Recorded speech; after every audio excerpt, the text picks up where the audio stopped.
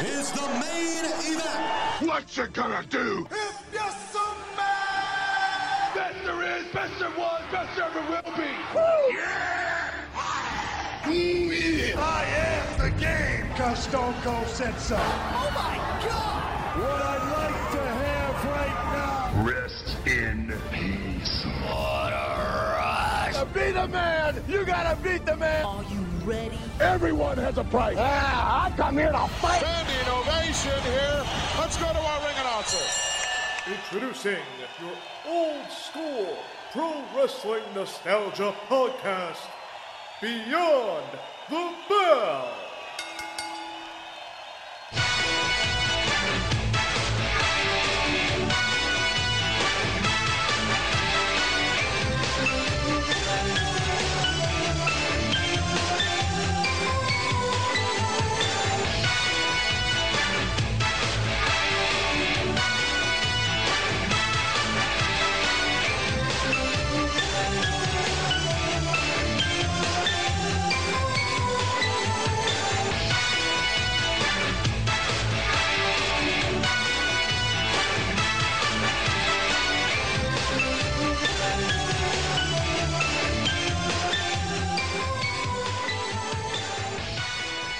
Welcome back, old schoolers. I'm Sean Beckerman, once again here to cover all things nostalgia in the world of professional wrestling as we go beyond the bell, powered by the SNS Radio Network. And it's that time once again for the granddaddy of the summer, the WrestleMania of the summer. It's SummerSlam, arguably the second biggest event of the year for the WWE.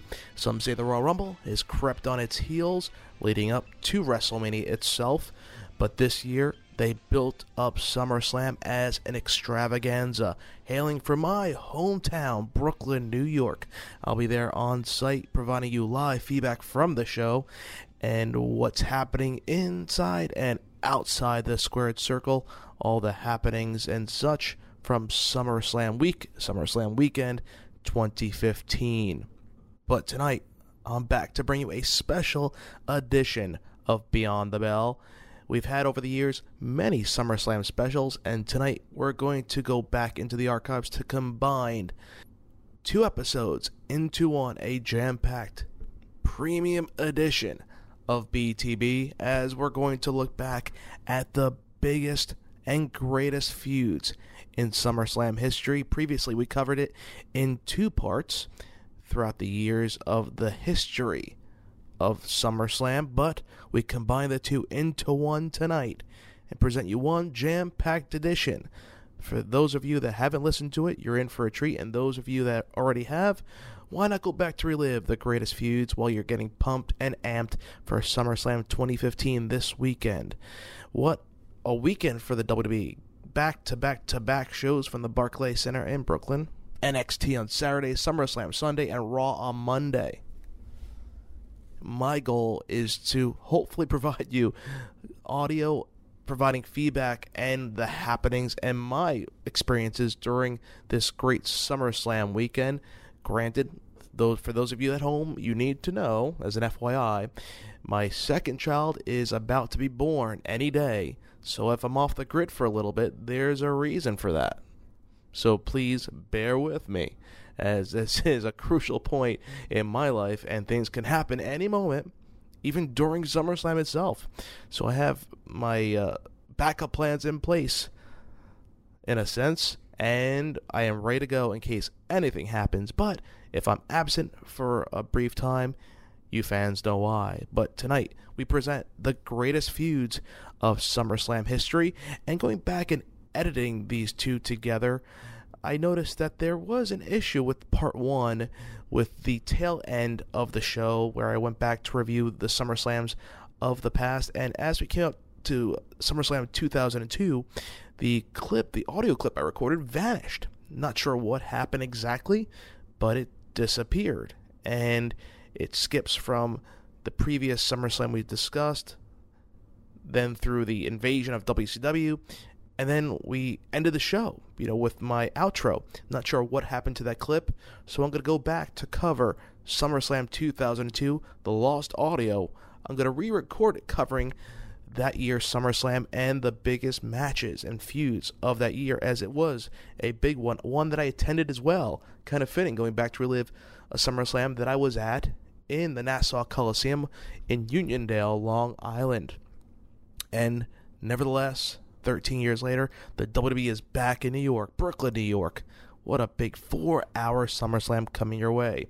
But fans, after this quick break, we go back to relive the greatest feuds in SummerSlam history. Don't go anywhere. SummerSlam is archived after this quick timeout. Advance Auto Parts knows what makes a car guy a car guy. It's the commitment to maintain an engine through the 300,000-mile mark. It's burning the midnight oil to finish a job most guys would rather hand off. It's loyalty, and it's why there's speed perks from Advance Auto Parts. Spend $100 and get $20 off your next qualified purchase. No cards, no points, no nonsense. Advance Auto Parts, for guys who love getting under the hood. See store to sign up or visit speedperks.com for details. I think I'm cute. I know I'm sexy. This is Heartbreak Kid Shawn Michaels, and you are listening on SNS Radio Network. See ya, and I wouldn't want to be ya. I'm not your boy toy. I'm just a sexy boy. I'm not your boy toy. Since 1988, Vince McMahon and company have put on the Summer Spectacular as one of their cornerstone events. While it's certainly not built up with the same level of prestige as WrestleMania, it is certainly an event where WWE targets some of their bigger feuds of the year to culminate in the months following their flagship event. In some cases, it's known as the WrestleMania of the summer. For over a decade, it was the number 2 event of the year, the second biggest show for the World Wrestling Federation. Some even will argue, to this very day, it's still the second biggest show. Over the past 5 to 10 years, the Royal Rumble has crept in as being a highly anticipated event as it kicks off officially the road to WrestleMania. But back in the 80s, since its inception, the late 80s into the early 90s, SummerSlam was a huge event. Especially for me, since I was able to witness the first few SummerSlams live in the audience, as they mostly hailed from the East Coast, the tri-state area. From the Meadowlands, the Continental Airlines Arena at one time, now the Izod Center, Madison Square Garden, to the Nassau Coliseum in Long Island, I've been lucky enough to witness many SummerSlams live in person. Still, to this very day, there's an aura about SummerSlam. You cannot deny it. You still get goosebumps. It still feels like a huge event. The WWE still has tried to make it special by producing high-caliber matchups and storylines. In a sense, it's ramping back up after WrestleMania Hangover season. With the newly designed Money in the Bank pay-per-view, it seemed to throw a wrench in there as some excitement, you could say a lot of excitement, was generated by this pay-per-view designed by creating a new star in a sense, as a Money in the Bank briefcase is used to sometimes create a brand new star or revitalize a career. Now that's thrown in the middle of WrestleMania and SummerSlam season. You can say maybe it took a little bit of luster, took a little bit of shine off of SummerSlam. Still, it is one of the biggest events of the year, and tonight we're going to go back and remember some of the greatest feuds, storylines, and matches of SummerSlam. Just a note, we're not going to go into a lot of detail in between each storyline because we're going to archive every SummerSlam and, in my opinion, the feuds, matches, and storylines that made it so special. So I'll give you a brief synopsis, in my opinion, of why it was so important, why it captivated the fans' interests, and why it's remembered to this very day.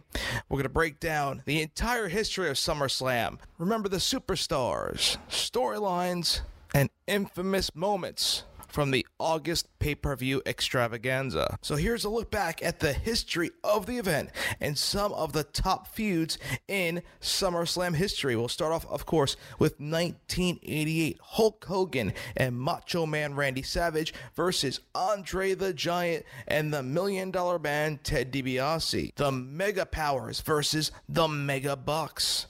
This match provided a gateway for Randy Savage to finish out his feud with DiBiase and his hired giant.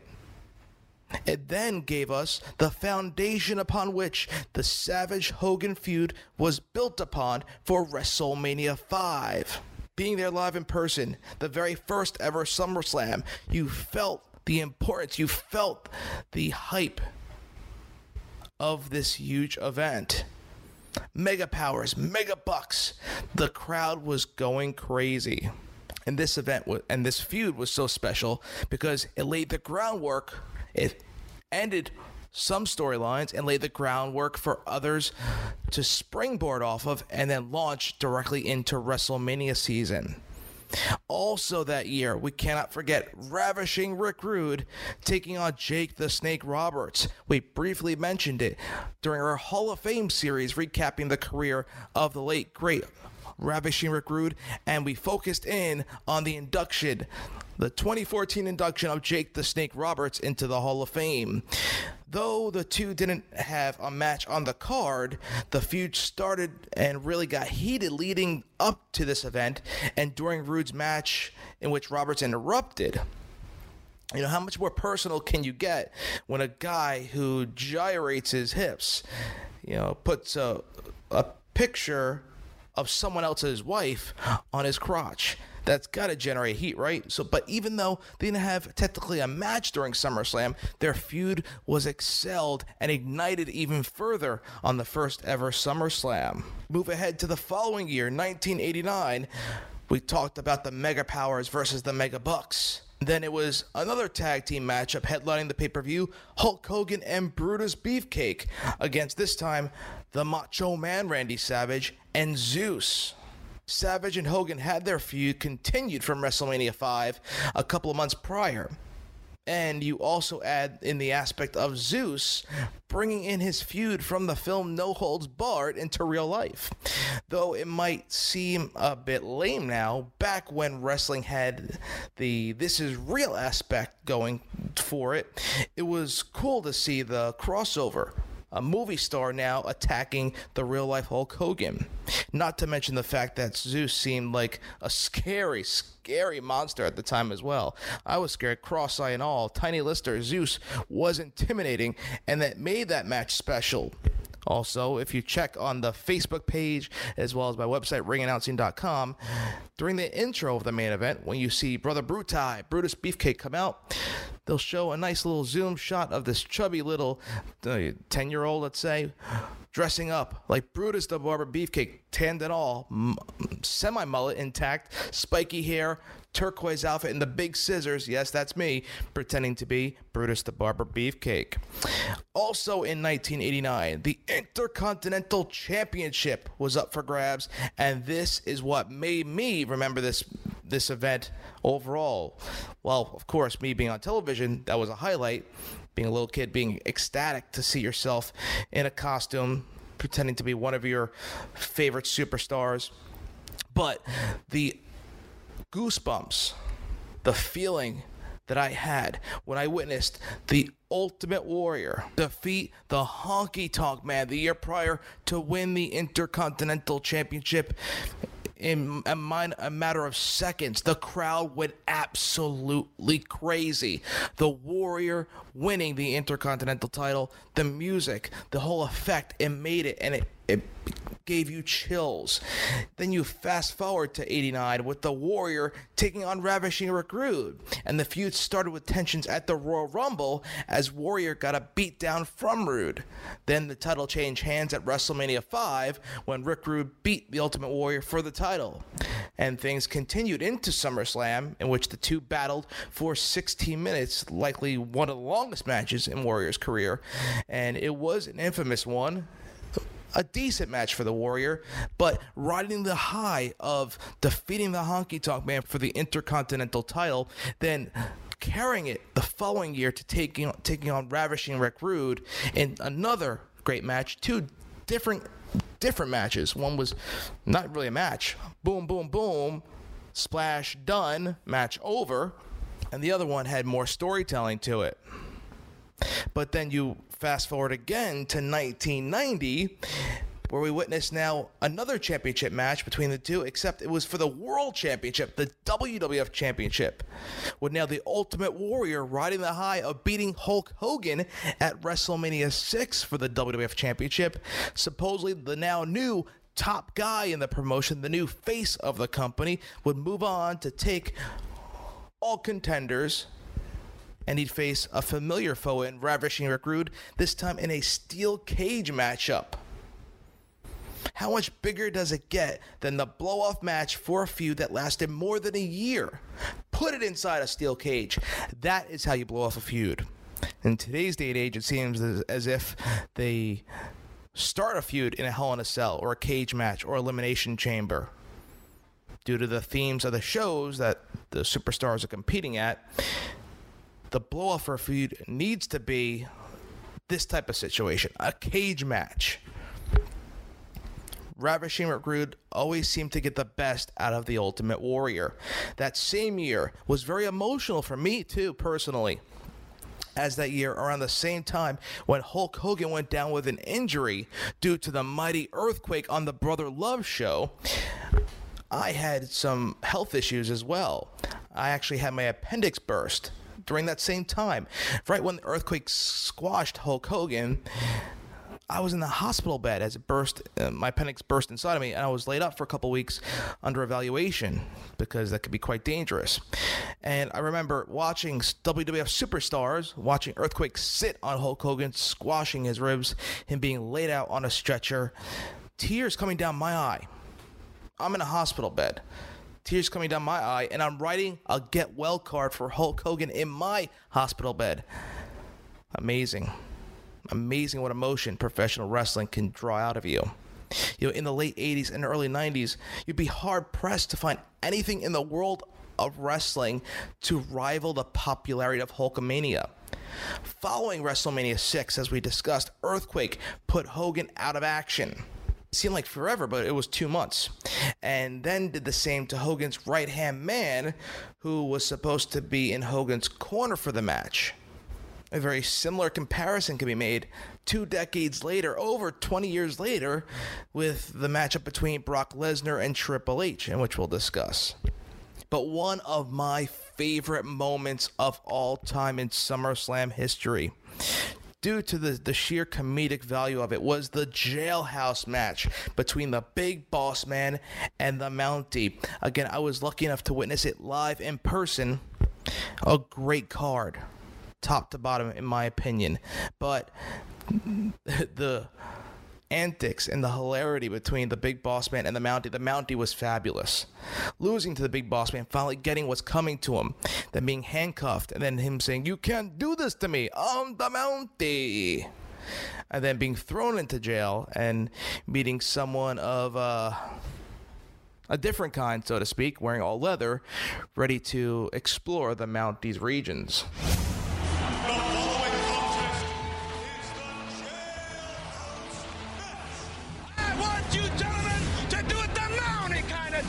The Mountie shouldn't be out there talking to New York City's finest on how to treat me. Dragging through these halls. He should be on his hands and knees talking to the man upstairs, praying to God that he makes it through till tomorrow morning. And throw the key away. He's going to be the one who spends a long, hard night in jail. Nobody's going to the slammer here in the Big Apple. They're going to picture you and throw you in a cell with who knows what. This is turning into a brawl, too. Once and for all, we're going to know who is the real law and order in the World Wrestling Federation. The Mountie's the only law and order, baby. He wants to say.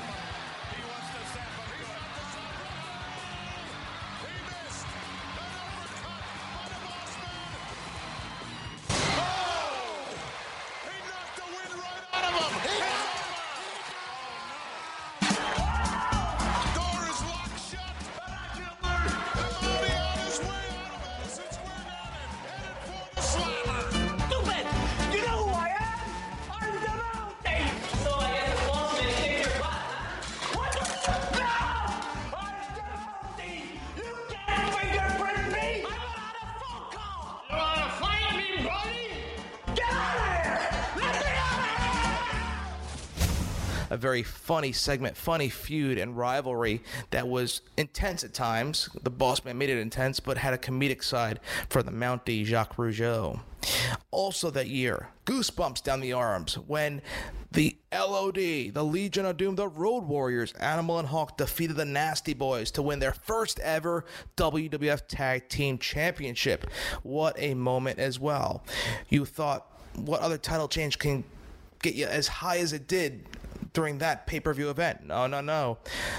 Bret the Hitman Hart versus Mr. Perfect for the Intercontinental title made you feel even better. Going into SummerSlam, the Hitman was mostly known as a tag team specialist, having paired up for much of his young career with his brother-in-law, Jim the Anvil Neidhart. This was Bret's opportunity to establish himself as a formidable singles competitor, but he had quite the challenge ahead of him. Now, WWE Hall of Famer Curt Hennig, known then as Mr. Perfect, won his first Intercontinental Championship in a tournament in the springtime of 1990. But by SummerSlam 1991, he had been champion for 13 of the previous 16 months. In my opinion, this was the peak of the Intercontinental Championship. This truly meant, well, as well as Steamboat Savage too, a couple years prior during WrestleMania 3, but this was the epitome of the Intercontinental title, and this is what it needs to get back to, signifying the true workers of the business, and that is what the Intercontinental title was at that time. What a great match between the two. The Hitman, you felt it in the air. A star was being made or was in the process of moving further in his career that very night, when he tore Mr. Perfect singlet off, throwing it back at him, putting him in the sharpshooter, and then celebrating as you see his mother and father, Stu and Helen Hart, clapping for him. So proud. The Hitman raising up that championship. The Hitman, no matter what you say about him, he made it important. He made the championships important, and he held that title like it was his biggest prize, his most coveted possession of his entire life, like it's his own child holding that championship belt. I'm going to get on a soapbox right now real quick. That belt, even though it's the same style as today, which I'm glad they went back to, look at the shine, the appeal. Is something wrong with the IC title today? It looks dull.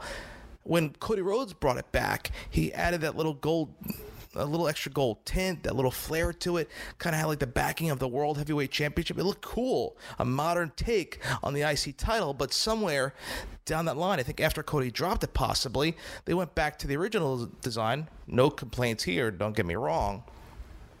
But it seemed to lose its shine. It's dull right now. Where's that shine? The Hitman made it look good. So did Mr. Perfect, don't get me wrong. But you felt Bret Hart loved that championship. What a feeling at SummerSlam 91.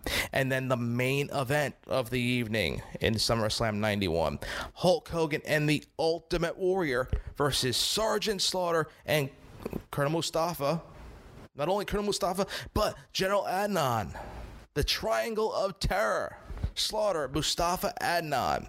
General Adnan, of course, Sheikh Adnan Al-Kaisi, and Colonel Mustafa, the Iron Sheik. Why they had to change his name? I guess to fit the Iraqi war. And maybe it was too close for comfort, as we'll talk about on our famous feud series, the battles between Sergeant Slaughter and the Iron Sheik, and now they're on the same team together. Maybe it was too close for comfort there. But it was the match made from hell and the match made from heaven that headlined SummerSlam 91. And this main event was the match made from hell. The Hogan-Slaughter feud was so heated. There were reports of needing snipers at WrestleMania to ensure Slaughter's protection from any crazies who wanted to get to him, as we documented thoroughly on the stories behind WrestleMania. Go back in the archives at btbcast.com to listen to those shows. This was the final big match in the feud, and being that they included the Ultimate Warrior, that made it all the bigger. The the backstage politics of what's going on with the war impacting these crazies, threatening slaughter, not realizing it's a storyline and an act, it's entertainment. From the Ultimate Warrior, supposedly by Mr. McMahon, holding up the company wanting more money, as we found out to be untrue. Other factors came into play, with Sid Justice, the brand new superstar, becoming the special guest referee for the match. Kind of laying the heir apparent to Hulkamania. That was their hopes. At the end, him cupping his ears, Sid Justice, like Hulk Hogan, and posing with him. Come on, they couldn't make it any more blatant. But it was a great event. Goosebumps again. I know I'm repeating myself, but Hogan coming out, the Warrior coming out to defend America. Living in the U.S., being a U.S. citizen, what could get any better than that, right? Witnessing the Macho Man Randy Savage marry Miss Elizabeth Yee, the match made from heaven, was interesting as well. Them tearing down the ring, taking the ropes down, making a virtual wedding. As the actual main event, the last event of the show, celebrating the love and marriage of Macho Man Randy Savage and Miss Elizabeth. Who could forget the song Together? The prototypical signature wedding song for the World Wrestling Federation, WWE. We fast forward to 1992. For the very first time, SummerSlam is held from the United Kingdom. Wembley Stadium. Some of the matches were forgettable in a sense. Seeing the Road Warriors, the LOD, come down on their motorcycles down that long ramp. What an impressive visual. From Ric Flair, a part of the World Wrestling Federation at this time, in his battles with the Macho Man Randy Savage, to the main event, the first ever, and I think it'll be the only, I very rarely will think this will happen going forward in the history of SummerSlam, a main event for the Intercontinental title, superseding the WWF title. At this moment in time, the IC title was bigger than the WWF Championship. Unbelievable to think, right? Bret the Hitman Hart took on the British Bulldog. This is why having a title is so vital that people believe in. It's so vital because it could draw money. It makes main events. The stature of this match tells you how popular the civil war between brothers-in-law actually was, especially given that it was an Intercontinental Championship match. To main event the night was unheard of at that point, but it created one of the top moments in the history of the event itself. When Matt Striker yells out, "Wembley Stadium," the infamous final spot of the match, the Bulldog scooping Bret Hart's legs for the count 1, 2, 3. Diana Hart, Bret's sister, Bulldog's wife, in the middle of it all. A great storyline, an even better match, and it all surrounded the Intercontinental title from the previous year, Bret Hart defeating Mr. Perfect to become the IC champion. You could not write it any better, folks. 1993 was a little different, kind of pushing more towards the new generation style. Looking past Hulkamania in a sense. The all-American Lex Luger was the focal point following the USS Intrepid as he took on Yokozuna for the World Championship. After defeating Hulk Hogan for the title, Yokozuna seemed unstoppable. Lex Luger got rebranded as an American hero of sorts, and he took the Lex Express straight to the big man after body slamming him. That aircraft carrier, the USS Intrepid, I was able to witness live, was another great moment. The helicopter came down, a great storyline. I thought it was Hulk Hogan. I was hoping it was the red and yellow coming out, but instead it was the former narcissist, now all-American Lex Luger, the hopeful next Hulk Hogan. Even though the storyline was memorable with the Lex Express driving all around the country, the ending was disappointing as it wound up in a count-out. Lex Luger did not win the championship, didn't pull the trigger there, and they celebrated like he won the title and defeated Yoko. I just don't understand that. Why are you celebrating? You didn't beat him. Yes, technically via countdown, but he's still the champion. What did we accomplish? It got me a little confused.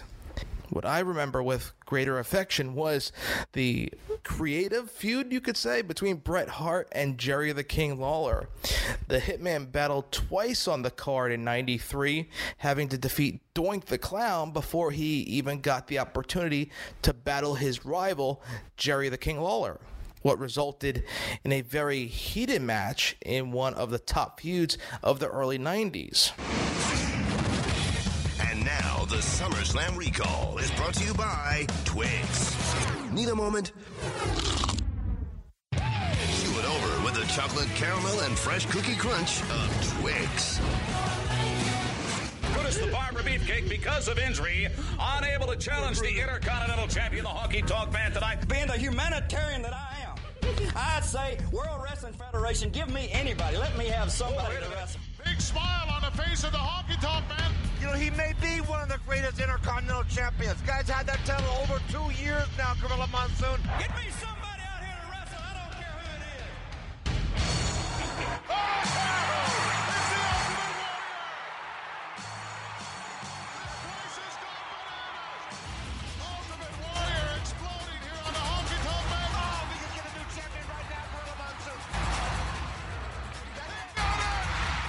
Ultimate Warrior, the new Intercontinental Champion. History once again made here in Madison Square Garden. And when we return after this short break, we approach the new generation era in the WWF, and SummerSlam would take a different view and different theme as new faces are being seen. We kind of close the book on Hulk Hogan, Macho Man Randy Savage, and others, and we open them up to a new generation of superstars. Some Big Daddy Cools, a Heartbreak Kid or two, and a guy oozing machismo. We cover the mid-90s next, after this break on Beyond the Bell. Are you having trouble watching streaming media outside of the United States? Or do you want to protect your identity and location over the internet? Unblock Us is the answer for you. Faster than any VPN, Unblock Us is a great service which allows any device to access media streaming services like Netflix, Hulu, and iPlayer from anywhere in the world without needing to use a VPN. Unblock Us is not a traditional VPN service. They route your location requests through their own servers, which in turn masks your true location to those sites which require it. They work with more devices than a traditional VPN does, such as Apple TV, Xbox, and PlayStation, as well as all your traditional devices, like phones, tablets, and PCs. Think it's too hard to set up? Unblock Us offers one of the largest collections of user-friendly setup guides ever seen, covering computers, game consoles, routers, TVs, and mobile devices. At just $4.99 per month, all of your devices are covered. No hidden messages or services. Unblock Us offers a 7-day, unrestricted free trial. All you need is an email address to begin the trial with no upfront payment details. So go now to SNSRadioNetwork.com or BTBcast.com and click on the Unblock Us banner and start watching your favorite videos with full security and anonymity.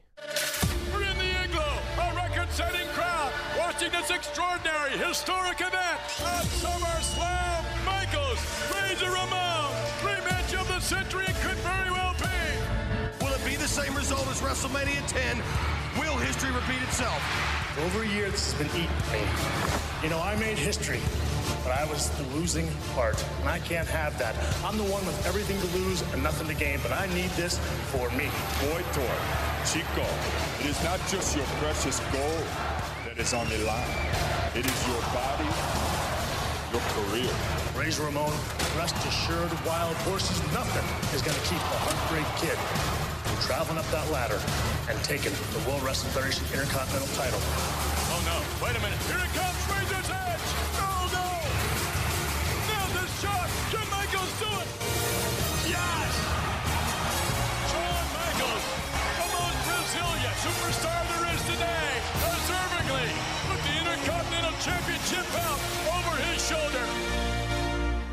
Welcome back as we now approach the new generation in the WWF. 1994 hits its way as we saw The Undertaker versus The Undertaker.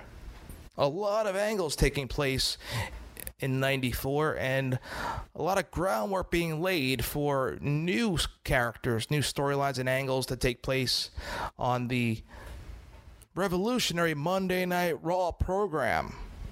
Following a loss to Yokozuna in a casket match 6 months prior at the Royal Rumble, The Undertaker had not been seen of or heard of in or out of the ring for a long time. He vanished. The $1 Million Man, Ted DiBiase, claimed to have acquired the services of the dead man, a claim that Paul Bearer refuted, bringing back the man he claimed was the true Undertaker. In reality, it was primetime Brian Lee, who they dressed up. He looked pretty good. They made him look pretty close to The Undertaker, a little bit shorter than the real Dead Man Inc., but it was a great visual as the old Undertaker, or should we say the new Undertaker, Brian Lee, came out wearing the gray gloves, the gray tie. And then we saw the return of the original Undertaker wearing purple gloves, a purple tie, a way to distinguish the two from the tattoos. They were a match. What a great storyline, a great visual, not a great match, but a great moment in SummerSlam history. Also in 94, we witnessed Bret Hart versus Owen Hart, the brotherly war. Owen claimed to be better than his brother Bret and worthy of being the world champion, having beaten him in the opening match at WrestleMania 10 that year. Tensions got so high that they had to contest this match inside the confines of a steel cage, partially to keep out the other members of the Hart family. A big schmoz, the British Bulldog involved, Jim the Anvil Neidhart turning on Bret. What a storyline. Owen set himself above the rest. He stood out in this storyline and he became a bona fide star. What a difference a year can make as Lex Luger took on Yokozuna the year prior. Not a big hit in the eyes of Vince McMahon, and then winning the Royal Rumble with Bret Hart, the first ever duo champions or duo winners of the Rumble, to the 2 championship matches at WrestleMania in which Lex lost to Yokozuna via interference of the special guest referee, Mr. Perfect, but Lex Luger would battle Tatanka the following year, and as Tatanka made claims that Lex had sold out to Ted DiBiase's $1 Million Corporation, and a series of misunderstandings along the way impassioned the Native Americans' resolve to prove it. In the end, it was all revealed to be a ruse, as it was Tatanka who was employed by DiBiase. As Tatanka made the turn and became a bad guy, he sold out to the $1 Million Corporation. I think you could have gone even further and done the Native American casino owner gimmick, a pseudo type of JBL thing. They could have done that when he came back during his second stint in the WWE on SmackDown. But as we move further, what a difference a year makes with Lex Luger facing Yokozuna in the main event to a mid-card feud against Tatanka. And then one of my favorites. In 1994, we witnessed Razor Ramon with Walter Payton take on Big Daddy Cool Diesel with the Heartbreak Kid Shawn Michaels. When a feud gets so heated that you have to bring in an NFL legend, that's serious business. And the click was in full effect now during the new generation era in the mid-90s. That leads us to 1995 and the Intercontinental Championship ladder match between Razor Ramon and the Heartbreak Kid Shawn Michaels. Anytime a ladder match comes into play, especially in a singles match, you know it's a big deal. Being that this match was a rematch from WrestleMania 10, and the fact that the match went 25 minutes is also saying a lot. These two invented the modern day ladder match in the WWF, and they carried it through. Maybe not as good as the first one, but Michaels Ramon 2, the ladder match, surely made an impression in SummerSlam history. As we move forward through the new generation, from a ladder match to the Boiler Room, in 1996, we witnessed the first ever Boiler Room Brawl between The Undertaker and Mankind. The feud between Taker and Foley was one of the best of the 90s, and this 26-minute match was one of the cornerstones. An innovative match, a brutal one, hardcore to a T, and it fit the feud perfectly, and it made a new star in Mankind as the WWF was trying new things to counter their competitor WCW. Then the following year, I was lucky enough to be once again in the Meadowlands Arena, the Continental Airlines Arena at the time, to witness another memorable SummerSlam pay-per-view. It all started with Mankind taking on Triple H in a steel cage match, the last of the big blue bars in SummerSlam history, in which Mankind did the infamous Snuka dive from almost the top of the cage, a couple of rungs down. Since his love of Snuka diving off the cage in Madison Square Garden, he paid tribute, smashing down on Triple H with Chyna in his corner, tearing off the chest, or tearing off his shirt to show his chest, in which we believe we saw a heart painted on it. A little glimmer of dude love, but Mankind trying to steal the show in the opening matchup to the Intercontinental title match between Stone Cold Steve Austin and Owen Hart. You all know what happens in this match. Go back to the Stone Cold Chronicles here on BTB. The infamous pile driver breaking Stone Cold's neck, them still finishing the match with the roll-up. That leads us to 1997's main event. The Heartbreak Kid Shawn Michaels was the main. That leads us to the main event in the 1997 edition, with the Heartbreak Kid Shawn Michaels, the special guest referee, in the World Championship matchup, the WWF title matchup between Bret the Hitman Hart and The Undertaker, the champ. This was when Bret and Shawn were in the middle of their heated rivalry, and the finish of the match wound up with Shawn Michaels accidentally hitting The Undertaker with the chair as he was going for Bret, which resulted in Bret covering The Undertaker and becoming the WWF champion. A lot of moments and a lot of major events spawned off of this one event. Of course, following this pay-per-view, it went through into the Survivor Series in November, into the infamous Montreal Screwjob, and Shawn Michaels and The Undertaker would go on to feud as a result of this encounter that resulted in Shawn Michaels injuring his back, which ultimately led him to his first retirement from professional wrestling. And it all stemmed from this moment in SummerSlam history. A year later, I was lucky enough to witness it in Madison Square Garden in 1998. Highway to Hell was the theme. I remember the infamous hair match between X-Pac and Jeff Jarrett, Double J, and this was the beginning of the new look for Double J, the short blonde hair, the Don't Piss Me Off moniker, the short tights instead of the Nashville country singer themed garb he was wearing, Southern Justice, aka the Godwins, not really helping Jeff Jarrett much, as we witnessed X-Pac. We thought he was supposed to shave his head, but cut it to a nicely trimmed crew cut for the new Double J. The main event was in itself something to behold. The Undertaker versus Stone Cold Steve Austin in the peak of Stone Cold's popularity in 1998. The Highway to Hell, a perfect theme, AC/DC bringing in the main event between the two. 2 months earlier, though, Stone Cold had lost the WWF Championship to Kane in the inaugural First Blood match, only to win it back the next night on Raw. This led straight into the Highway to Hell in Madison Square Garden. It resulted in Stone Cold utilizing a low blow to The Undertaker for the 1-2-3 and retaining the WWF Championship. That moves us to the late 90s, 1999, Triple H versus Mick Foley versus Stone Cold Steve Austin, a triple threat match. It was billed as an out-of-body experience, as then Minnesota Governor Jesse the Body Ventura returned to his roots and served as the special guest referee.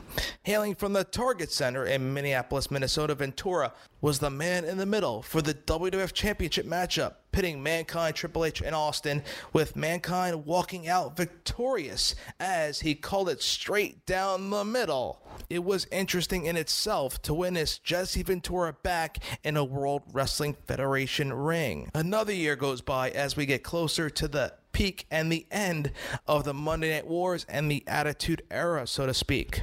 No one will forget the hardcore title match between Steve Blackman and Shane McMahon, who was the champion at the time, but the fact that Shane O'Mac had a championship match where people still remember the party moments of the contest speaks volumes. Jumping from unimaginable heights, thinking he's New Jack, flying on top of Steve Blackman. No one will forget the antics of Shane O'Mac, especially at SummerSlam. But what stole the show was the TLC match between the Dudley Boys, Edge and Christian, and the Hardys. 3 teams, countless ladders, tons of carnage through broken tables, all for the tag team championships. Back when the division was worth actually something, and it was actually red hot, so to speak. Now with the supposed close and end of the Monday Night Wars coming, with the WWF purchasing WCW reigning supreme, we now had the invasion occur, leading into 2001, in which we all saw The Undertaker and Kane defeat Diamond Dallas Page and Chris Kanyon. DDP had been stalking The Undertaker's wife Sarah at the time, and this was the culmination of the heated but one-sided feud between the two. I also remember from 2001, the very first time the WCW Championship was defended at SummerSlam, in which Booker T, WCW five-time WCW champion, took on the People's Champion, The Rock. One of the first huge battles between the faces of their various companies. It was a dream match, so to speak, for many who lived through the Monday Night Wars. The Rock reigning supreme, of course. And after we say this quick thank you to another one of our sponsors here on Beyond the Bell, we'll look ahead post Monday Night War era, now that WCW is over, with the invasion angle over, and now some WCW talent is in the company, WWE, on the springboard of getting the F out, now from World Wrestling Federation to World Wrestling Entertainment, to the brand split of Raw and SmackDown. We discussed the memories of SummerSlam during this transitional period in professional wrestling history. When we come back, we move ahead to 2002 and the return of the Heartbreak Kid.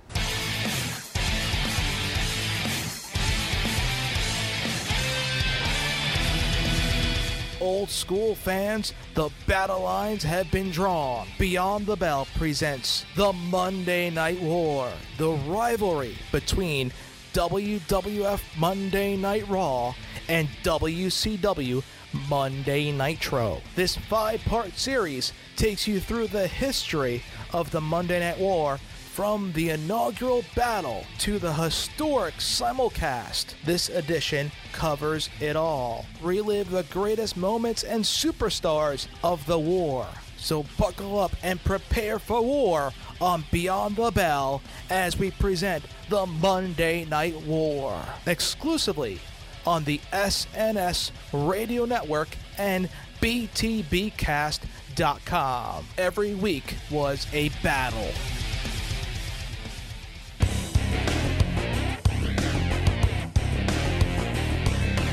What is he going to do here? Look at this! Angle counter! Mysterio taps out! He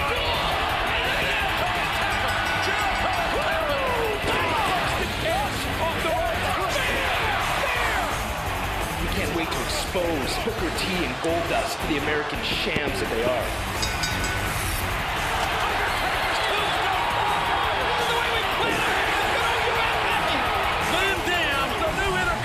Champion Lillian Garcia. The referee is here only to count a pinfall or ring the bell signifying a submission.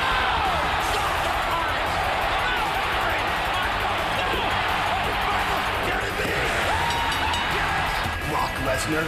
You are the next big thing. And tonight, the next big thing will arise. Brock Lesnar has defeated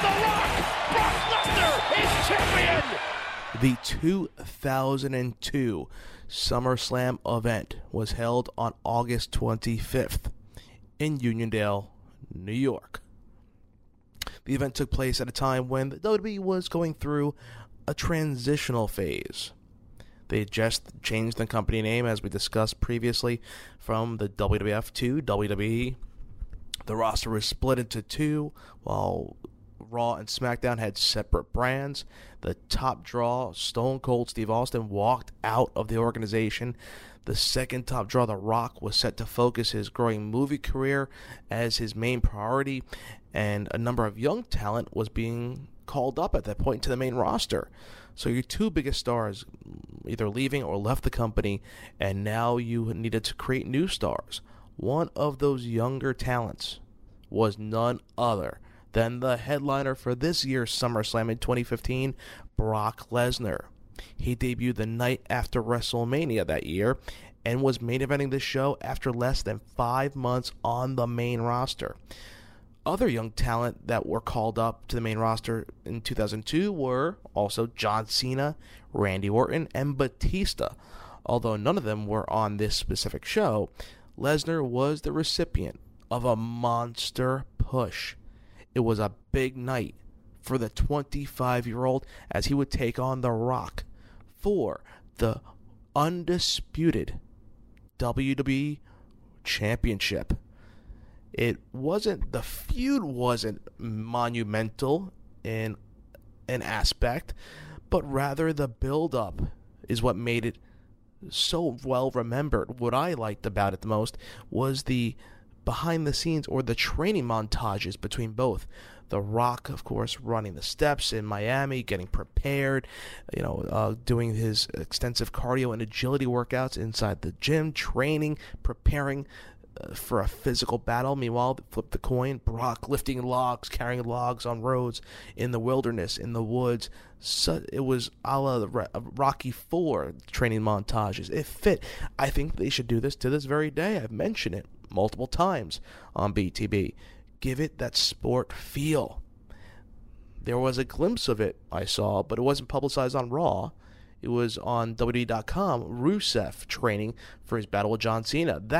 It brought me back to this build-up, this feud between Brock and Rock. Their physical side, their training aspect is what drove this match. Can the young gun, the 25-year-old, defeat the biggest star in the company? That was the simple feud and pushed by their athleticism. You can make it entertaining but still have the sport feel. A feel that would, I believe, take professional wrestling to another level. Without insulting people's intelligence, you could still have solid, believable matches that people can get invested in, that it seems real, having a sport-like feel, but at the same time entertaining us and knowing you're going to have a long, extensive match in a main event, as to a 5-second knockout you can get in UFC. But like Taz says, I digress. But that's what made the match and the feud memorable that year. The build-up was real, and Brock Lesnar winning the championship within his first 5 months in the company. The rocket was strapped to his back, and little did we know what would come from Brock Lesnar in years to come. But that year, the most memorable feud for me would be the unsanctioned street fight between Shawn Michaels and Triple H. Shawn Michaels and Triple H are best of friends, are closer than a lot of brothers. Triple H, my friend, is that a lie or is that the truth? That is the ever-loving truth. But let me ask you a question. Who is the showstopper? Me. Who is the main event? Me. Shawn Michaels and Triple H, they're closer than a lot of brothers. Tonight, the game brings you his best friend, Shawn Michaels. Shawn Michaels and Triple H are best of friends. That friendship is really what swayed Triple H. That's what brought him here to Raw. Let's get ready to suck it! Hey, wait a minute! What the hell? No! Triple H and a pedigree of Shawn Michaels. Shawn Michaels and I were never best friends. I used Shawn Michaels to get to the top, just like Shawn Michaels used me to stay at the top. Now I am the showstopper. Now I am the icon. What the hell do you want? Stage manager Nick Dawes telling the game something. Where's he going? What the hell happened? What the hell happened? Oh, wow. Somebody get help. Somebody go and get some help. Somebody obviously ran his head right through the side of that car window. The only thing I know for sure is that the guy jumped me from behind. Shawn, I swear to you, and I swear in front of all these people, I'm gonna find out who did this to you. And when I find out who did this, that person is a marked man. It was you, Hunter. You're damn right it was me, Shawn. I was trying to prove a point that you are weak. You are vulnerable. I recognize that I'm not in the best of shape right now. The doctors have told me that I'll make a full recovery. They say I'll be 100%. 100% by, say, SummerSlam. I'm not going to sanction your match at SummerSlam. Officially, your match will never happen. But it will happen, Eric. I will fight till there's nothing left. Till my legs are gone, you won't forget me. 'Cause I will fight till my final breath. Just to see you fall, I'll make you fear me. Every time you think I'm done, I'll come back stronger. And every time you think that you've got me, I will fight you. Now I'll put you in the ground. Shawn Michaels is an amazing athlete. One of the best I personally ever saw. But after a 4-year absence, what does Shawn Michaels have left in his tank? Face facts! You can't wrestle anymore! You're done! It's over! I will cripple your ass! HBK is dead! Is dead! Shawn Michaels and the game! Non-sanctioned! I will fight till there's nothing left. Till my legs are gone, you won't forget me. Forget me. Real emotion is hard to find in professional wrestling sometimes. We're used to seeing so many fake, I hate to use the term fake when, of course, discussing professional wrestling, but so many phony things happening that we don't really get emotionally invested in when we're watching. Like I just mentioned previously about the sport-like feel between Brock and Rock. But in the case of Shawn Michaels and Triple H, you had a more entertainment angle as opposed to the great sport realistic angle of Brock and Rock, which was great. But you also had another great sports entertainment style of things that shows this is something you can do that other organizations, UFC, MMA, other genres can't do. It felt like it was one of those special kind of matches because of the way they told the story. Michaels was the returning hero in his first match in over 4 years, and Hunter had just turned heel after it was revealed that he had attacked HBK. It seemed like every time Michaels took a back bump, the crowd would gasp. You felt it being there in the crowd. You felt the crowd cringe every time Shawn Michaels' back was wrenched. They didn't know if he was going to be okay. The man had back surgery. It was very serious. The announcers drove the point home all night long, too. Great storytelling. When he grabbed his back, was he selling or did it really hurt him? A lot of the time, we had no idea. In the crowd, you thought he was being destroyed. Even if you thought it was, of course, it's a fake match. Fake. A scripted, choreographed match between two in real life best friends, you still thought, well, maybe Shawn Michaels shouldn't be wrestling anyway, and him wrestling is really hurting him, in actual reality. But a win for Michaels made a lot of sense for the story, because he was the babyface that got attacked by his best friend. However, Hunter was a performer that was booked so strongly that it was hard to see Michaels getting the win. If Michaels lost in a close match, it would have been fine, but this is one of those matches that needed a win. That's what happened as HBK countered a pedigree attempt and used his back to cover Hunter for the decisive 1-2-3 victory. The reaction to the win was so magical. It's because it felt real. That's how good they were at telling this story.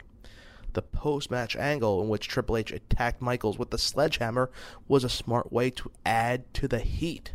It also allowed Michaels to stay out of the ring for 3 months until he returned at Survivor Series, in which he won the World Heavyweight title, in which I was lucky enough to witness in Madison Square Garden in the Elimination Chamber. But that feud, that storyline angle between Shawn Michaels and Triple H was one of the greatest feuds in SummerSlam history, bar none. Now we fast forward 1 year later, 2003, Brock once again in the main event, and once again the challenger, this time taking on the Olympic gold medalist Kurt Angle, who is then WWE champion. In a rematch from a prior pay-per-view, the two former amateur wrestlers squared off following some deception by Lesnar and Vince McMahon, which led to a beatdown of the Olympic gold medalist. We'll be discussing this on this date in history this month on Unplugged.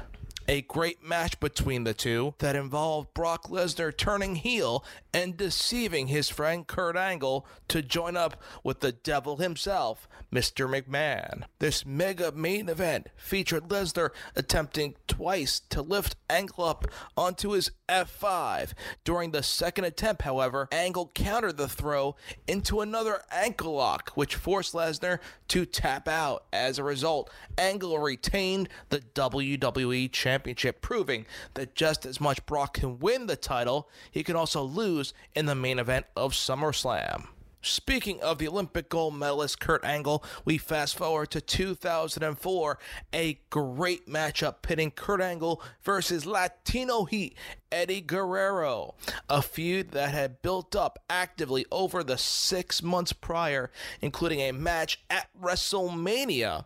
This was the culmination of their feud, which included Angle disguising himself in the weeks prior as El Gran Luchador in preparation for this encounter. This feud first started at WrestleMania 20, like I just mentioned, when Guerrero defeated Angle to successfully retain the WWE Championship. Eddie lost the title to JBL, John Bradshaw Layfield, in June of that year, when Angle, then SmackDown General Manager, screwed Guerrero and declared JBL the winner.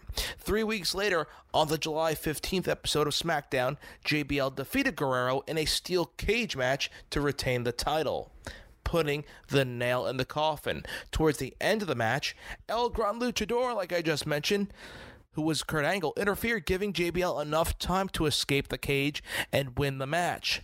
After the match ended, Guerrero attacked Luchador and pulled off the mask, of course, to reveal the Kurt Angle Olympic gold medalist, revealing to be Kurt Angle. On the following episode of SmackDown, Vince McMahon scheduled a match between Angle and Guerrero for that year's SummerSlam. A great match between the two. Angle gained control over Guerrero early on in the match, and then mid-match the referee was knocked out, and as a result, Eddie took his boot off and used it to hit both Angle and Luther Reigns, his partner, his bodyguard, you could say at the time, who was at ringside with Angle and tried to get involved in the matchup. Then this match concluded when Angle was able to counter a frog splash and performed an ankle lock on Guerrero, with Angle winning the matchup via submission after Latino Heat had tapped out. This SummerSlam was historic in a sense, as we witnessed the third match between John Cena and Booker T in their best-of-5 series for the United States Championship. Cena and Booker would compete in up to 5 matches, where the first person to win 3 of the matches would become the new United States Champion. The Eddie Guerrero-Kurt Angle matchup was the secondary storyline, you could say, on the SmackDown side, and the main event of SummerSlam that year pitted Randy Orton versus World Heavyweight Champion Chris Benoit.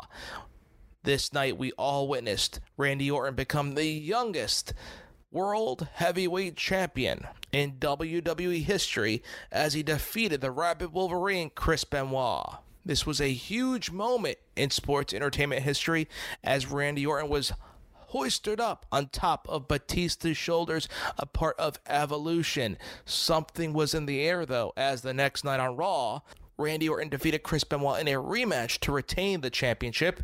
And then after the match, Evolution and his colleagues, Batista, Ric Flair, and Triple H, threw Orton a mock celebration, only to reveal that they were not pleased with their new victory. While Batista had Orton propped up on his shoulders, Triple H gave him a gladiator-esque thumbs up, but abruptly changed it to a thumbs down. He then told Batista to drop Orton straight on the mat, electric chair style. This storyline culminated with Triple H telling Orton to give him the title or pay the price. This resulted in a heated feud between Orton and his former mentor, Triple H.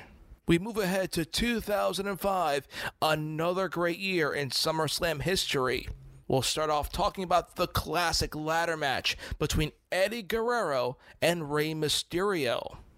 Does a feud get any more personal than basing it around the custody of one of the participants' sons? Eddie was claiming to be the father of Mysterio's son Dominic, and they then decided to settle the custody dispute in a ladder match, of course. Why not? Put the child's custody up in a ladder match. A great rivalry, great promo work, the I'm Your Papi storyline from Eddie. One of his last great feuds before his untimely passing. A great matchup. No one will ever forget the botched spot, you could say, of Vicky coming down a little bit late with Eddie flipping out, cursing, "Where's Vicky? Where's Vicky? Damn it, where's Vicky?" In the end, Rey Mysterio finally winning sole custody of his son Dominic, a classic match between two best friends, and we'll certainly miss the late great Eddie Guerrero. Also on the card, Kurt Angle.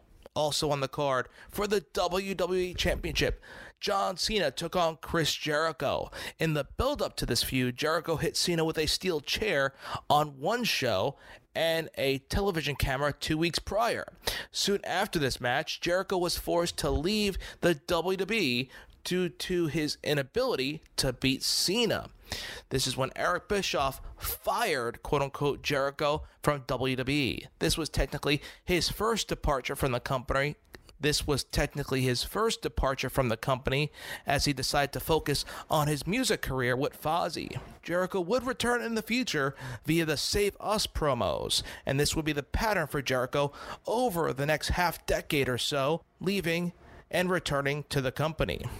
The main event of SummerSlam in 2005 pitted the great confrontation between the immortal Hulk Hogan and the Heartbreak Kid Shawn Michaels.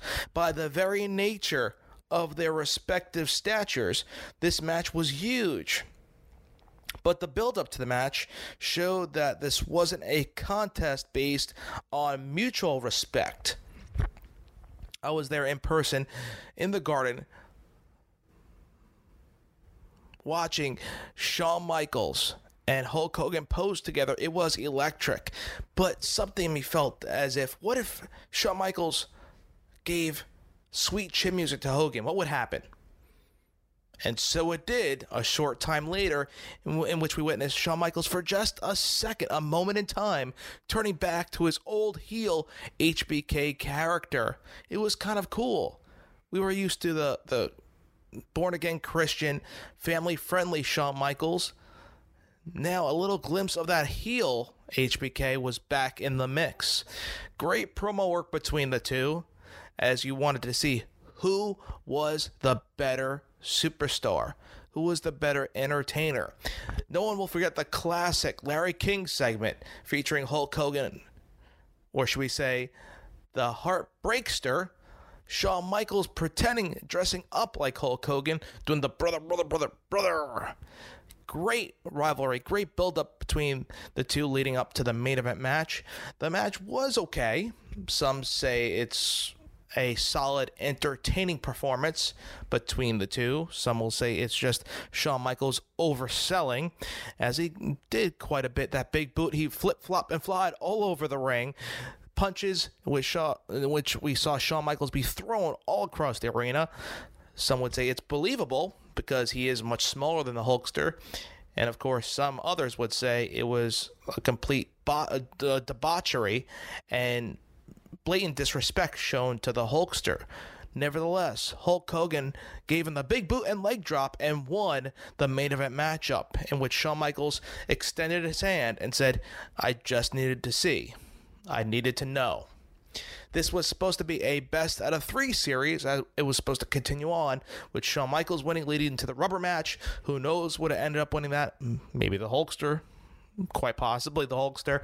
But this will be the one and only confrontation between Shawn Michaels and Hulk Hogan in the 2005 edition of SummerSlam. We move forward to 2006. Speaking of the Hulkster, Hulk Hogan returned to SummerSlam, this time to face Randy Orton a year later. The third match of the card was between Hulk Hogan and Randy Orton, the Legend Killer.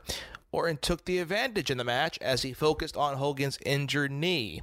The match saw Orton perform an RKO onto the Hulkster, but as Orton went for the pin, Hogan had his feet on the ropes. The referee did not see his feet and originally gave Orton the victory. Later, the referee saw that Hogan's feet were still on the ropes and restarted the match. Hogan won the contest when he performed his signature leg drop on Orton for a pinfall victory. This was fitting for the Legend Killer storyline. At this time, Orton was really pushing his domination over Legends, defeating anyone who steps in his way, and Hogan was his next target. A great match between the two. Very underrated match. And this was shown on his Hogan Knows Best reality series, as at this point in his career, his family and friends were worried about his health inside the ring. And this was 8 years ago. Amazing.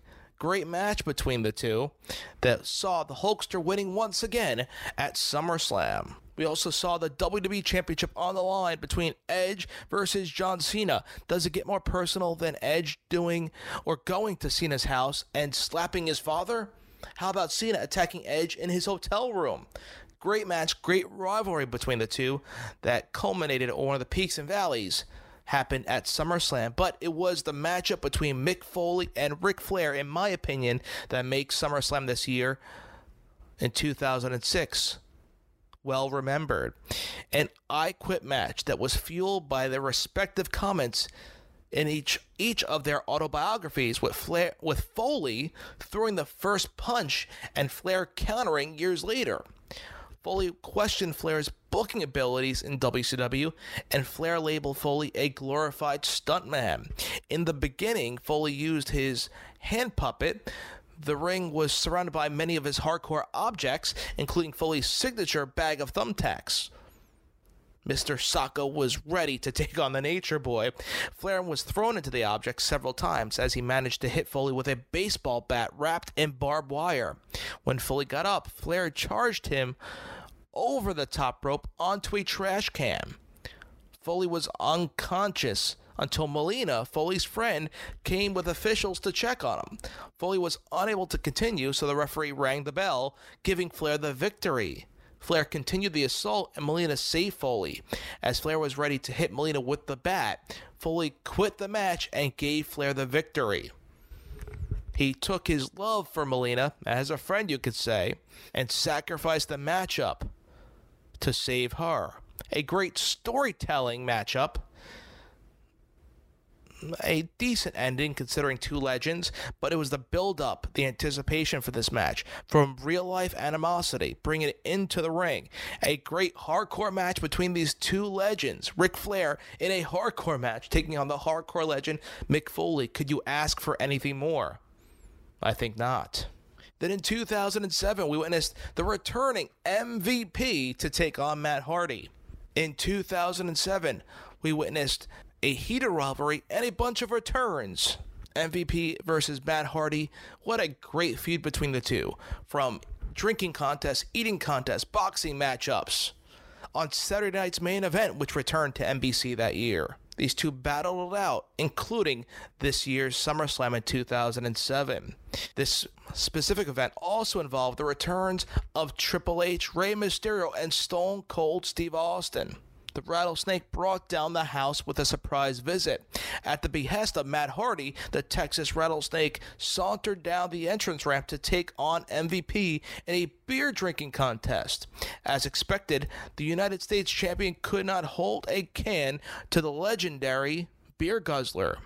The Rattlesnake then proceeded to drop the cocky pretender with a Stone Cold Stunner.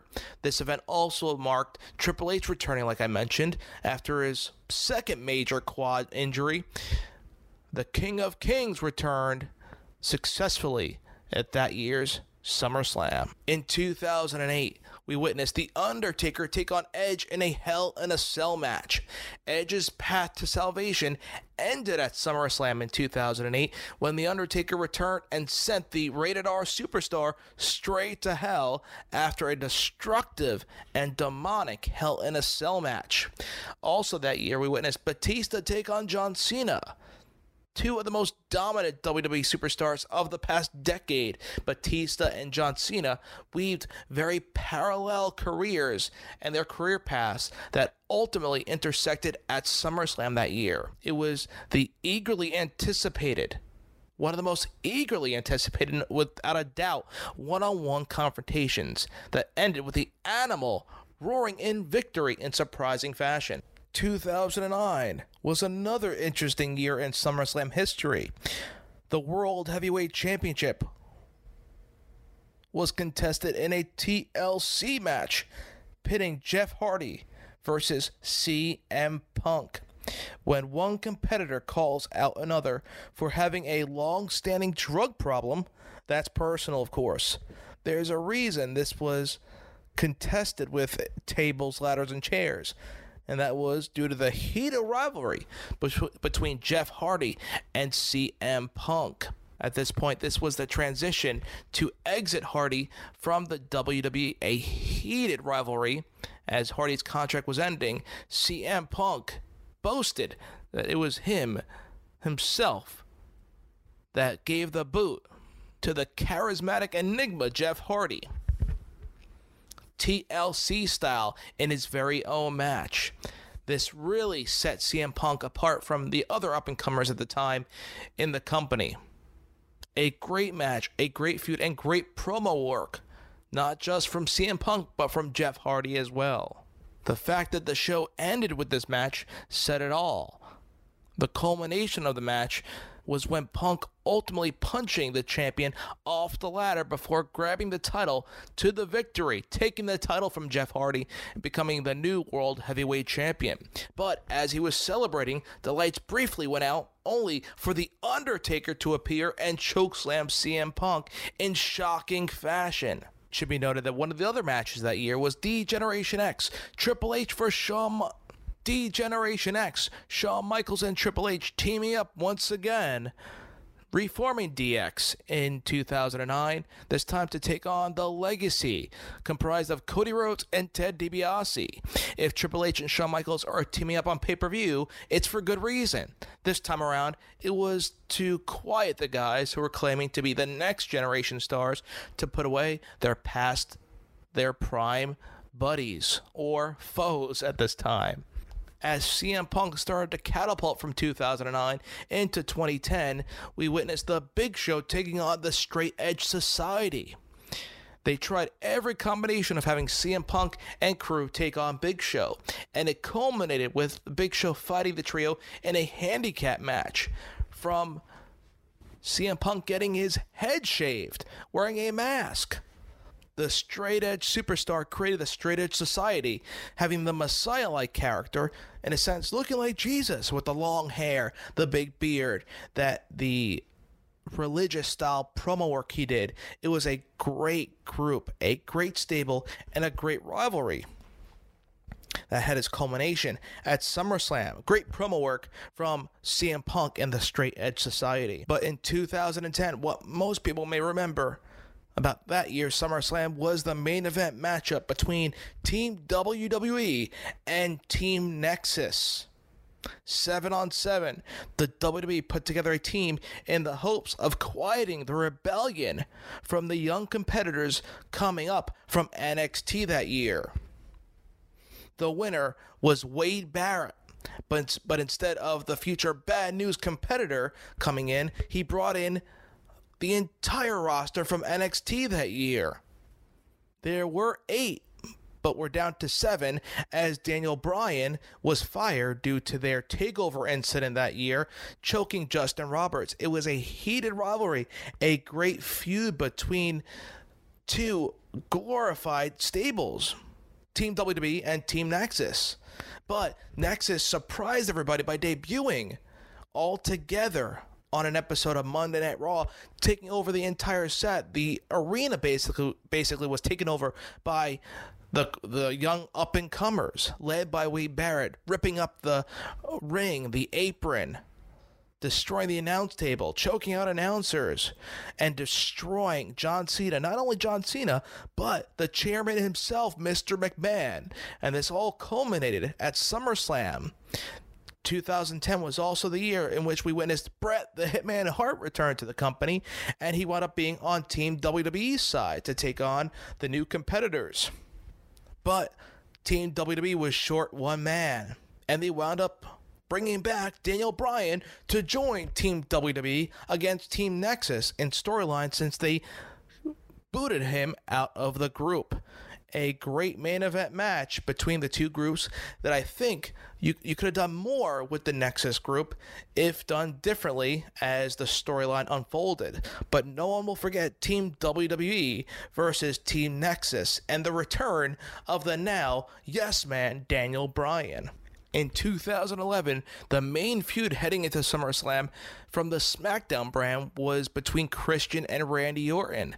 This was over Christian's World Heavyweight Championship, and the main event from the Raw brand for SummerSlam would pit John Cena against the Straight Edge Superstar CM Punk. The storyline into this match was that both were vying for the right of being called the undisputed WWE Champion. In the weeks leading up to the Money in the Bank pay-per-view in July on Raw, Punk announced the expiration of his WWE contract on the night of July 17th during his infamous shoot promo that year on that night on Raw that made him that very episode of Raw that made him the superstar he became over the next 2 years. That one promo set him up as a legitimate permanent main eventer in the company.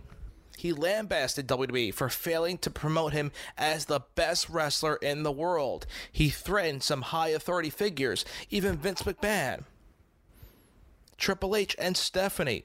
At Money in the Bank, Punk pinned Cena to win the title, basically in storyline, taking it away with him as he hadn't signed a contract. In reality, he signed halfway through the pay-per-view back with the company. So Punk took it everywhere with him, at Comic-Con, at independent shows. In storyline, CM Punk was a rogue wrestler with the WWE title. Since there was no champion, they held a tournament on Raw to declare a new WWE champion, in which Rey Mysterio won the title, but soon found John Cena recapturing the gold. And this would lead to SummerSlam, title versus title for the undisputed WWE Championship. Triple H announced he would be the special guest referee for this main event match. And in the end, we witnessed CM Punk defeating the Doctor of Thugonomics, John Cena, to become the undisputed WWE Champion, only for Alberto Del Rio to come in and cash in his Money in the Bank briefcase and defeat CM Punk to become the brand new WWE Champion. A surprising cash-in the main event of SummerSlam that will be the theme for the next couple years to come. In 2012, Dolph Ziggler vs. Chris Jericho was a great rivalry, an underrated rivalry, along the lines of the Hitman versus Mr. Perfect, that mid-card rivalry that wasn't featured prominently, but had stellar matches. Though it started with both men as heels, they played up the arrogance of both competitors and somehow managed to turn Jericho into a face in the process in a feud that has spanned 2 months at that point. But it involves Ziggler referencing things that have happened over the course of the past 8 months. Jericho's rib injury came into play when it cost him too much time to cover Dolph after hitting him with a Frankensteiner off the top rope. Dolph was very close to victory after catching Chris with his knees and when he tried for the Lionsault and then hit the zigzag. Chris hit Ziggler with the code breaker, but the momentum from the move knocked him out of the ring. When he got back into the ring, Chris made Dolph tap out via the walls of Jericho. A great match. A very underrated match, so go back and take a look at this great mid-card rivalry between Ziggler and Jericho. But it was one of the feature matches of SummerSlam that year that stole the show. Triple H versus Brock Lesnar, the main event, a no disqualification match. The former UFC heavyweight champion broke Triple H's arm, questioned his parenting abilities, and even brutally attacked the man who was in his corner at SummerSlam that year, the Heartbreak Kid, Shawn Michaels. Brock Lesnar broke the arm of Triple H as well, which would lead up to a rivalry that would extend to WrestleMania that year, or the following year, should I say, or within the year of the WWE schedule, or the WWE season that we know. But in 2012 was the first matchup between Triple H versus Brock Lesnar. In the end, Brock Lesnar defeated the game, and at the end of SummerSlam, Triple H stood in the ring questioning if he should even continue as an active in-ring performer. But they would go on for a best 2 out of 3, resulting in Triple H winning at WrestleMania, then Brock winning the third and final rubber match. Speaking of Brock Lesnar, the following year we witnessed the Best versus the Beast, all surrounding Paul Heyman, as CM Punk had his historic year, breaking records, becoming one of the longest reigning WWE champions in history, accompanied by Paul Heyman, and in turn, as champion, turning from babyface to heel. Amazing. Very historic moments in that title reign for CM Punk. Paul Heyman was the mastermind, so to speak, behind Punk's reign, and as it ended, so did the relationship of Punk and Heyman. With The Rock becoming WWE champion, CM Punk was looking for some direction, and this time Heyman dropped Punk. Who was responsible? Some would say Punk dropped Heyman. Heyman would tell you Heyman dropped Punk. But in turn, Heyman went back to his number one line item, his top real estate, his top client, Brock Lesnar, in which the Best took on the Beast at SummerSlam. And just like the previous year, Brock Lesnar would reign supreme, defeating the supposed best in the world. And the previous next big thing, the now Beast, was the Beast of SummerSlam last year in 2013. But what was most historic from last year's SummerSlam in 2013 was the main event matchup between Daniel Bryan versus John Cena. The Yes Movement going in full effect leading up to that year's big event. How they got there was not the best of storylines, with John Cena just picking Daniel Bryan instead of him earning it. But the fans were behind Daniel Bryan. Great promo work between the two, leading up to a great, almost 4.5-star, 5-star match between the two. A great matchup for the WWE title. Triple H, the special guest referee once again in a SummerSlam main event, just like 2 years prior. Except this time, he would play a major factor, not during the match, but at the end. 2 years ago repeated as well, as surprisingly Daniel Bryan defeated John Cena to become the WWE Champion. And that was only until Triple H pedigreed Daniel Bryan in the middle of the ring, which led to Randy Orton cashing in his Money in the Bank briefcase and taking away Daniel Bryan's WWE Championship, breaking the hearts of the fans in the Staples Center in Los Angeles, California. No one will ever forget that main event in 2013. Promotional consideration paid for by the following.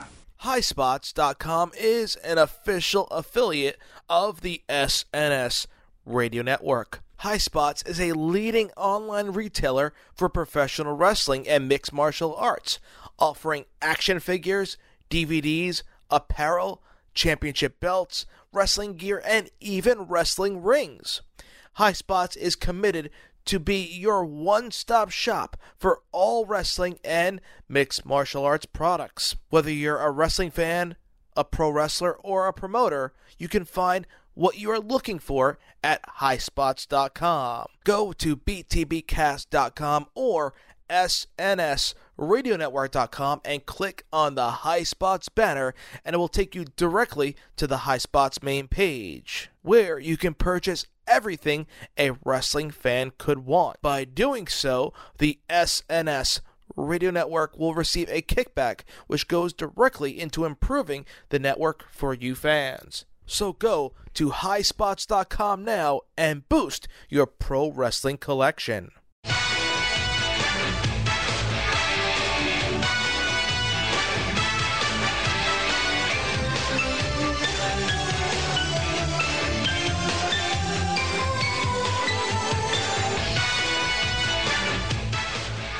It is all set to be the biggest show since WrestleMania, a very conscious decision by the WWE.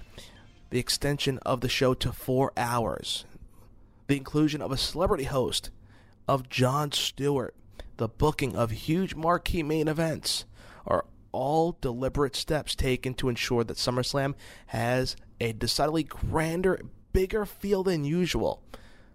But the scale is no guarantee of success, of course.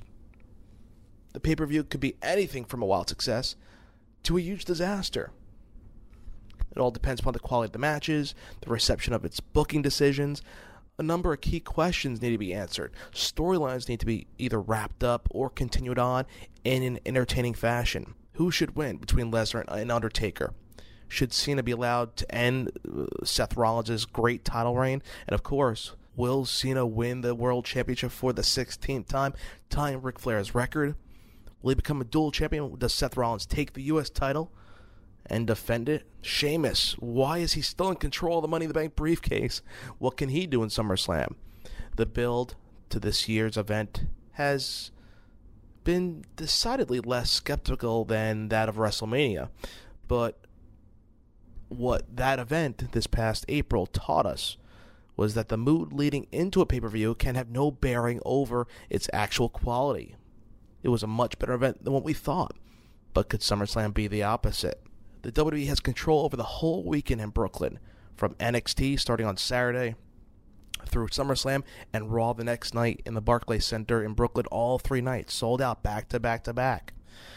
The question is, what should happen? People talking about Roman Reigns possibly turning heel.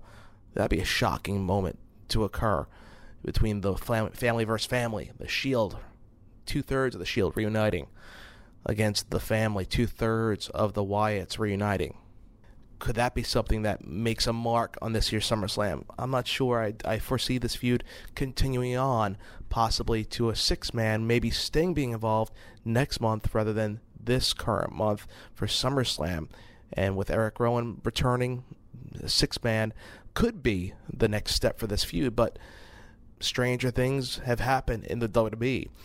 Jon Stewart being the guest host, it could either be great and entertaining, or too much of him could be pretty detrimental to the pay-per-view. Regardless of how charismatic and beloved they may be, or Jon Stewart may be, and the superstars with him in segments may be, as long as you don't oversaturate. But also the involvement of another star, Stephen Amell, who I'm a big Arrow fan. You limit his in-ring competitiveness. Don't make it seem hokey. We don't want a Jay Leno situation here. Granted, Stephen Amell is not Jay Leno, but I like the comic book feel, being a comic book fan as well. I like that aspect of it, but I also want to see this feud wrapped up and the Stardust character wrapped up and Stardust to be packed away and Cody Rhodes to be brought back. Tag team titles, some believe primetime players still have more legs. I personally want to see, I'm shocked I'm even saying this, the New Day, a New Day coming back together as champions to just continue their entertaining storylines and entertaining angles we see each and every week, just for the fact that they can do more with the tag team titles. Granted, you could say they don't need them, they're over without them, but I think they can make the titles more entertaining and squeaking out victories in a very non-ethical way moving forward. I just love the chance, the innovative chance from the New Day, and I just feel they're the top act in the tag team division, therefore they should be the tag team champions.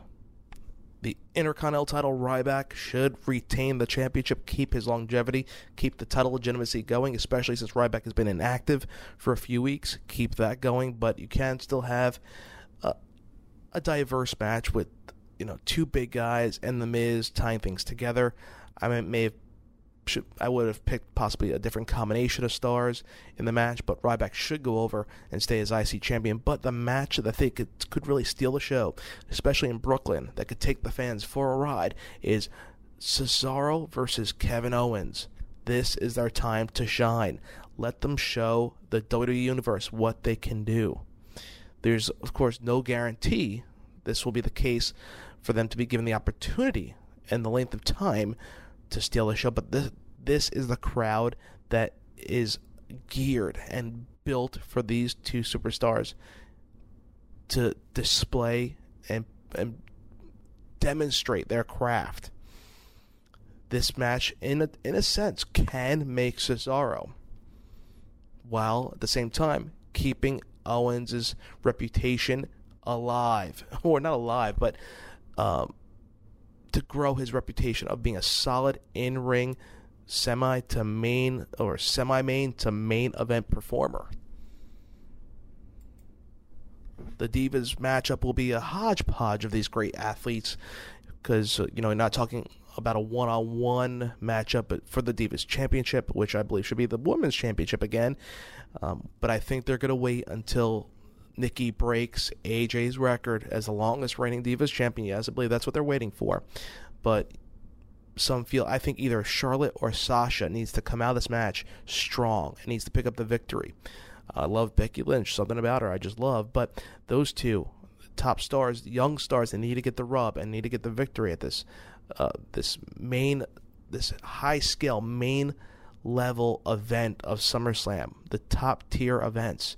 And this is their top-tier event debut, Charlotte and Sasha. And I feel either one of those two need to get the W here or need to go over to have that edge or make that mark as them being a top contender in the Divas division. But this needs to be a solid match to continue on about promoting or prompting or boosting this revolution. I feel you should call it a revolution after it's actually happened instead of while it's still being developed as a revolution. Nevertheless, Sasha, Charlotte should go over in this Divas hodgepodge 9-woman tag. Orton and Sheamus, again, another match between these two. Fine, I'm kind of sick of their combination, but if it's a hot crowd, they'll make the match work. But this is Brooklyn. They could crap on the match too. I wish somehow they'd find a way to get the briefcase off of Sheamus, but nevertheless, he's still the Money in the Bank holder. He could come into play later on in the main event with Cena and Rollins. And possibly if Orton goes over, it could be a sign of things to come. But another Orton-Sheamus match. Now we look to the World Heavyweight Championship, the WWE World Heavyweight Championship match. John Cena, a 16-time world champion. Could that happen? There's a possibility, but I feel this is not the time for Cena. Granted, not the best time for merchandise, as you just released a 15-time champion t-shirt, and gear for Cena. Now all of a sudden he's going for his 16th championship.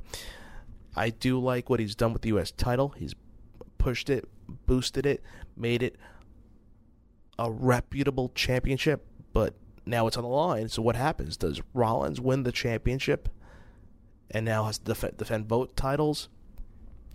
Could Sheamus come into play here and be the foil that gets the out here?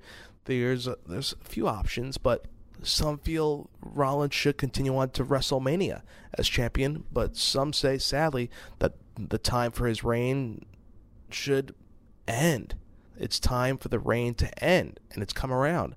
Cena might not be the ideal candidate to take the title, but he's certainly the most convenient. He gives the WWE Championship instant credibility, and the person who eventually takes it from him will surely be on the huge end of a big boost as a result of it. But the only danger is that the WWE see fit to keep the title on Cena for a long time, carrying him through to WrestleMania as champion. Hopefully it doesn't happen, but all bets are off the table whenever Cena is inside the squared circle in a main event spot for the world title. Even winning the U.S. title possibly here, in as long as it's a straightforward match without any interference, could be. But then Cena maybe the next night on Raw winning back the U.S. title, could be. But I think the match everyone's waiting to see is the headlining main event. You could say there's a dual main event. Anytime the World Championship's involved, it should be the main event, yes. But not when you have Brock Lesnar and The Undertaker. The rematch from The Streak. That is your instant main event. Two sides you can look at it. The Undertaker getting his win back, avenging his loss to Lesnar from 2 years ago. But the other end is Brock Lesnar destroying The Undertaker. Logic dictates that The Undertaker should get his win back, right? Avenging the loss, the devastating loss at 30, and riding off to the sunset or the moonlight, wherever the Taker would ride off to. But Brock is no normal opponent, and indeed no normal member of the roster. He is currently the biggest, scariest threat in professional wrestling, and he deserves to utterly dominate Taker, or at least pick up a dramatic victory. A dominant defeat of the Phenom would generate a great deal of attention, and also elevate Lesnar to the level he was before losing the championship at 31. It could set up a Brock-Cena rematch, if Cena would win, an exciting program, which should carry you through between SummerSlam and WrestleMania. But equally, it's perhaps time to call The Undertaker's illustrious career an end before he damages his legacy. Some feel he's lost the in-ring essence he's had over the past few years. His last two big matches, the infamous loss to Lesnar and the underwhelming victory over Bray Wyatt, were nowhere near the standard fans have come to expect from The Undertaker. And it's inevitable. It's a result of aging. We don't blame The Undertaker for that. It's the course of a career, course of life. Some feel the best option for both men would be a Brock win, something which should be no problem to arrange, given The Undertaker's his evident willingness to put Lesnar over, of course, especially at WrestleMania. But some feel maybe this is The Undertaker's last year, his last ride, so to speak, and he will finish and ride off into the sunset at WrestleMania 32 in his hometown in Texas. Could the rubber match take place, or Taker wins, leading to a rubber match at WrestleMania 32? These are all options here, and viable options. So where do you go? Where do you go between these two? Could this be the time Kane returns to help his brother out and avenge what Lesnar did to his ankle, as he destroyed Kane's ankle a couple months prior, even before the Seth and Lesnar match took place at Battleground? Does this call for a run-in and a hodgepodge, or do you have the straightforward brawl between these two? My gut is telling me The Undertaker gets back his victory, even though a huge part of me, the booker, the pro wrestling fan has 33 years of knowledge behind him, feels that Lesnar should stay strong. It should beat The Undertaker, as he's going to carry on for years to come as The Undertaker is winding down his career. But do we end The Undertaker's career on a high note? It's conflicting back and forth, and I hate to give a solid yes or no answer, but if you were to pull one out of me, I go with Undertaker getting back his W from Lesnar, possibly leading to the rubber match, possibly at WrestleMania 32. Nevertheless, this is going to be a great card, a 4-hour event with hopefully surprises, some instant classic matches, and hopefully feuds that will culminate to great matches that will be added to future installments of our greatest feuds of SummerSlam history. I thank you, fans, for joining us for this jam-packed two-parter into one, a premium edition of BTB as we cover the greatest feuds of SummerSlam history. Again, I hope to be back this weekend with updated news and notes and reports from SummerSlam weekend in Brooklyn, New York.